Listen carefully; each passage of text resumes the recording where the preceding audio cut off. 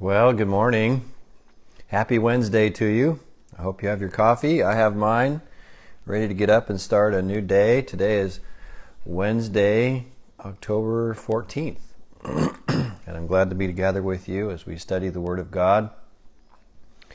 And what we're going to do today is we're going to look at a very, very famous verse in the Bible, Joshua 1:9, and the paragraphs surrounding that.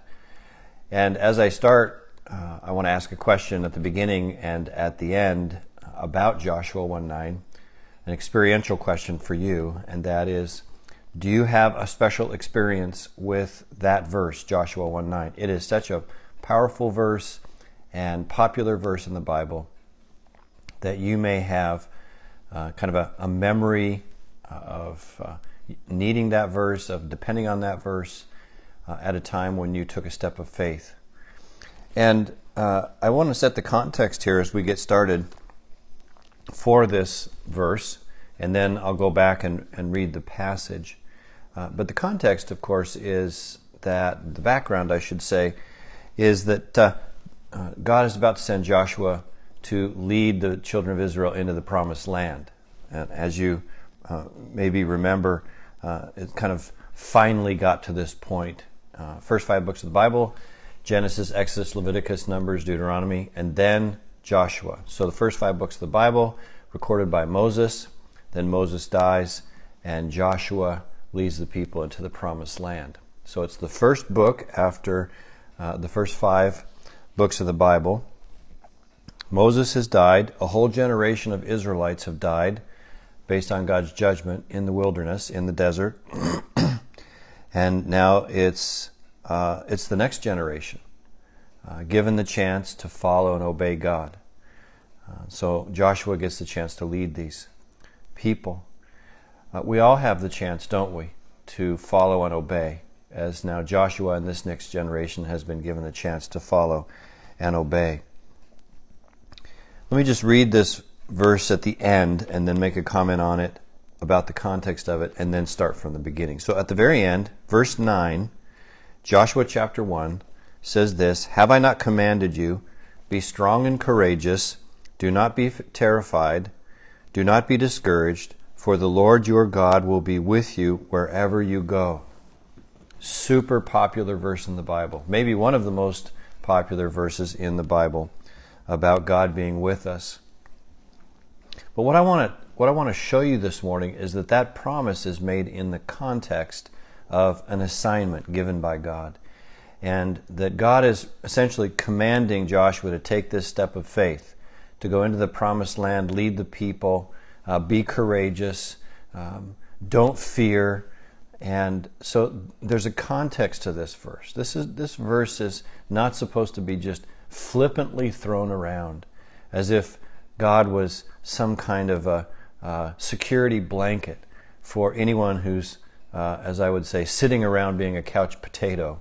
All right, this is a verse given in the context of a great assignment for Joshua to go take a step of faith, to move out of his comfort zone, to do something powerful, important for God, and obey God in a mighty way. So that's the context I want to bring out. And so now let's go back to the beginning in verse 1, and let's look at it a little bit more specifically. So I'm going to read the first half, which is only 4 verses, or I should say 5 verses. I'll comment on that, and then I'll read the second half and comment on that. Here's the first 5 verses. "After the death of Moses, the servant of the Lord said to Joshua, son of Nun," Moses' aide, "Moses, my servant, is dead. Now then, you and all these people get ready to cross the Jordan River into the land I am about to give them, to the Israelites. I will give you every place where you set your foot, as I promised Moses. Your territory will extend from the desert to Lebanon, and from the great river, the Euphrates, all the Hittite country, to the great sea on the west. No one will be able to stand up against you all the days of your life. As I was with Moses, so I will be with you. I will never leave you nor forsake you." So, what I want you to see in those first 5 verses is that there was a context, and the context was this assignment given by God to go take the people of Israel into the land, into the promised land. And he says, never will I leave you, never will I forsake you. Don't fear, don't be afraid. I'm going to be with you. I know it's going to be hard, but you can do it. Okay, that's the context. And notice that God even outlines the great land. He gives Joshua this huge promise. Well, and not only is it a huge promise, it's a huge fear, right? Because the land is so great. Notice in verse 4 it says, your territory will extend from the desert to Lebanon. So the desert is the southern part of Israel. Lebanon is the northern part of Israel. So that's the south-north extension. And then it says, from the great river, the Euphrates, all the Hittite country, that would be on the east.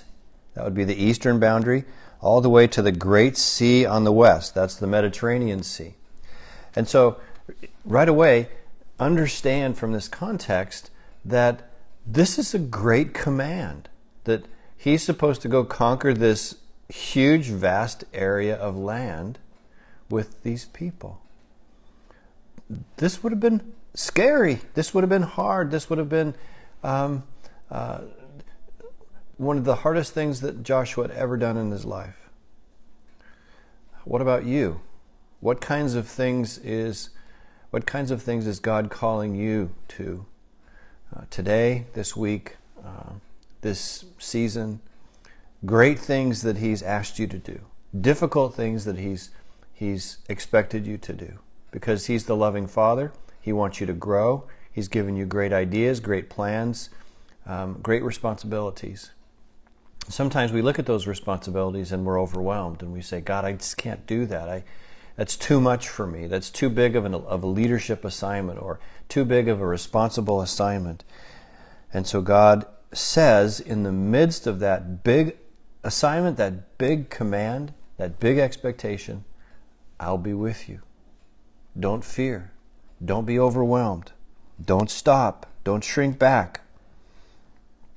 Again, this promise of God being with us is not a promise in a vacuum. It's not a promise to be our security blanket on the couch. This is a promise that God will be with us when we go to do great things. I was wondering about what kind of examples we could talk about. I'm thinking recently about people who've had to go out and find a job during this COVID time period. They know they need a job. They need a job to provide for their families. And so they've had to go apply for jobs. Jobs are hard to find. And so those people, God will be with you, right? Go with that strength in mind. You don't go alone into those interviews, into those application rooms. God will be with you. What about those of us who continue to work? We have our jobs already, right? But we have to get up every day and we have to go to work, and sometimes we don't feel like going to work. Well, guess what? God will be with you. You're doing what you're supposed to do. You're following the command of God to provide for your family, okay? God will be with you when you get up, when you go, when you take that step of faith to be a good worker. What about some of you who are having health crises? There are things going on in your body that you don't want, and you're asking God for strength to get through this. Maybe you need to go into the doctor. Maybe you need to research your situation health-wise. You're having to take some steps of faith to do that, right? It's not easy. It's not simple sometimes. And certainly emotionally, it's not easy. Take that step of faith and ask God to be with you through that. And He will be with you through that. What about this example? Just walking across the street to get to know your neighbor, to reach out to them in love, to establish a relationship with them that you might have the opportunity to share the Lord with them. Okay?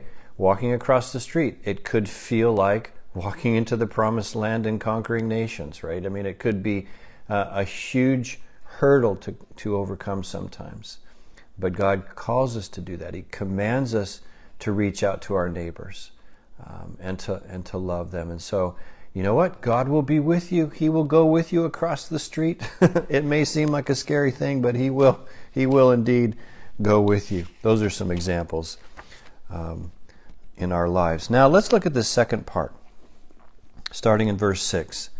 Be strong and courageous, because you will lead these people to inherit the land I swore to their forefathers to give them. Be strong and very courageous. Be careful to obey all the law my servant Moses gave you. Do not turn from it to the right or to the left, that you may be successful wherever you go. Do not let this book of the law depart from your mouth. Meditate on it day and night, so that you may be careful to do everything written in it. Then you will be prosperous and successful. Have I not commanded you? Be strong and courageous. Do not be terrified. Do not be discouraged, for the Lord your God will be with you wherever you go. Okay, second part of this storyline is that, well, after God commanded him to go, He gave him these instructions. Obey me in all the things I've shared with you in my law. Obey my law, He's saying.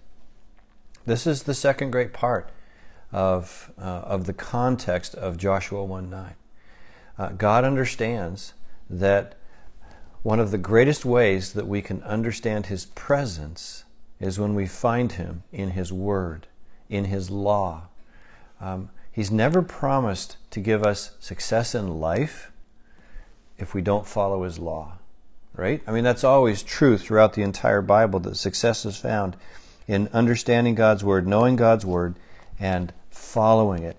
This is, listen friends, this is not works righteousness salvation. This is not earning your salvation by obeying, by obedience. That's not how we that's not how we gain salvation. We gain salvation by grace, by the grace of Jesus Christ dying for us on the cross, and we believe in that. That's it. But we grow through obedience. We grow through obeying God and learning His Word, knowing His Word, listening to His Word. Notice that following God's law involves knowing it, and I like some of the sentences here. Do not let this book of the law depart from your mouth. That's what verse 8, right? Meditate on it day and night. Be careful to do everything written in it. And so it's so clear right here that to obey God's law starts with knowing God's law, knowing the Word of God. We look at it, it's on our lips, we meditate on it, we memorize it, etc. And that's why I'm so glad and I'm so proud of you who are starting the day out with a devotion. Probably you're reading your Bibles on your own and also spending some time in prayer every day, right? Every day, every day, every day. It's part of our lifeblood to know and then do God's Word. The year that I got saved, when I was 14 years old and I heard the gospel message for the first time, I not only heard the gospel message and understood my need for salvation by grace through faith, but I also understood and came to learn one of the most important truths of all, and that is to know God's Word. Bible study, reading God's Word personally, individually. And the community that I was saved into, the community of believers that I was part of when I was 14 years old, had that as a core value, that we understand the presence of God by going to His Word, reading it, learning it, and then obeying it. And I trust that that's the same for you and that you're learning the same thing at West Hills Community Church. So the bottom line is that Joshua 1:9 is given to us in context. And the context is an assignment from God that we should take a step of faith and trust Him and then obey His Word. It's the two great aspects of the context of Joshua 1:9. Take a step of faith and always obey God's Word. I was thinking about this, and a song came to my mind that my wife and I love so much by Rich Mullins called Step by Step. And the chorus of the song goes like this: O God, you are my God, and I will ever praise you. O God, you are my God, and I will ever praise you. And I will seek you in the morning, and I will learn to walk in your ways. And step by step you'll lead me, and I will follow you all of my days. And I'm thinking, Well, certainly that's what Joshua is doing, following God step by step and knowing that God will be with him. Again, I'd like to ask, is Joshua 1:9 a special verse for you? Have you had a special experience with that verse in your life? Or you can remember a time when God really was with you, when you took a step of faith and you stepped out in faith like Joshua was commanded to do. If you have one of those experiences, I'd love it if you'd post it on this live stream post and share it with others and bless others with that testimony. Let's pray.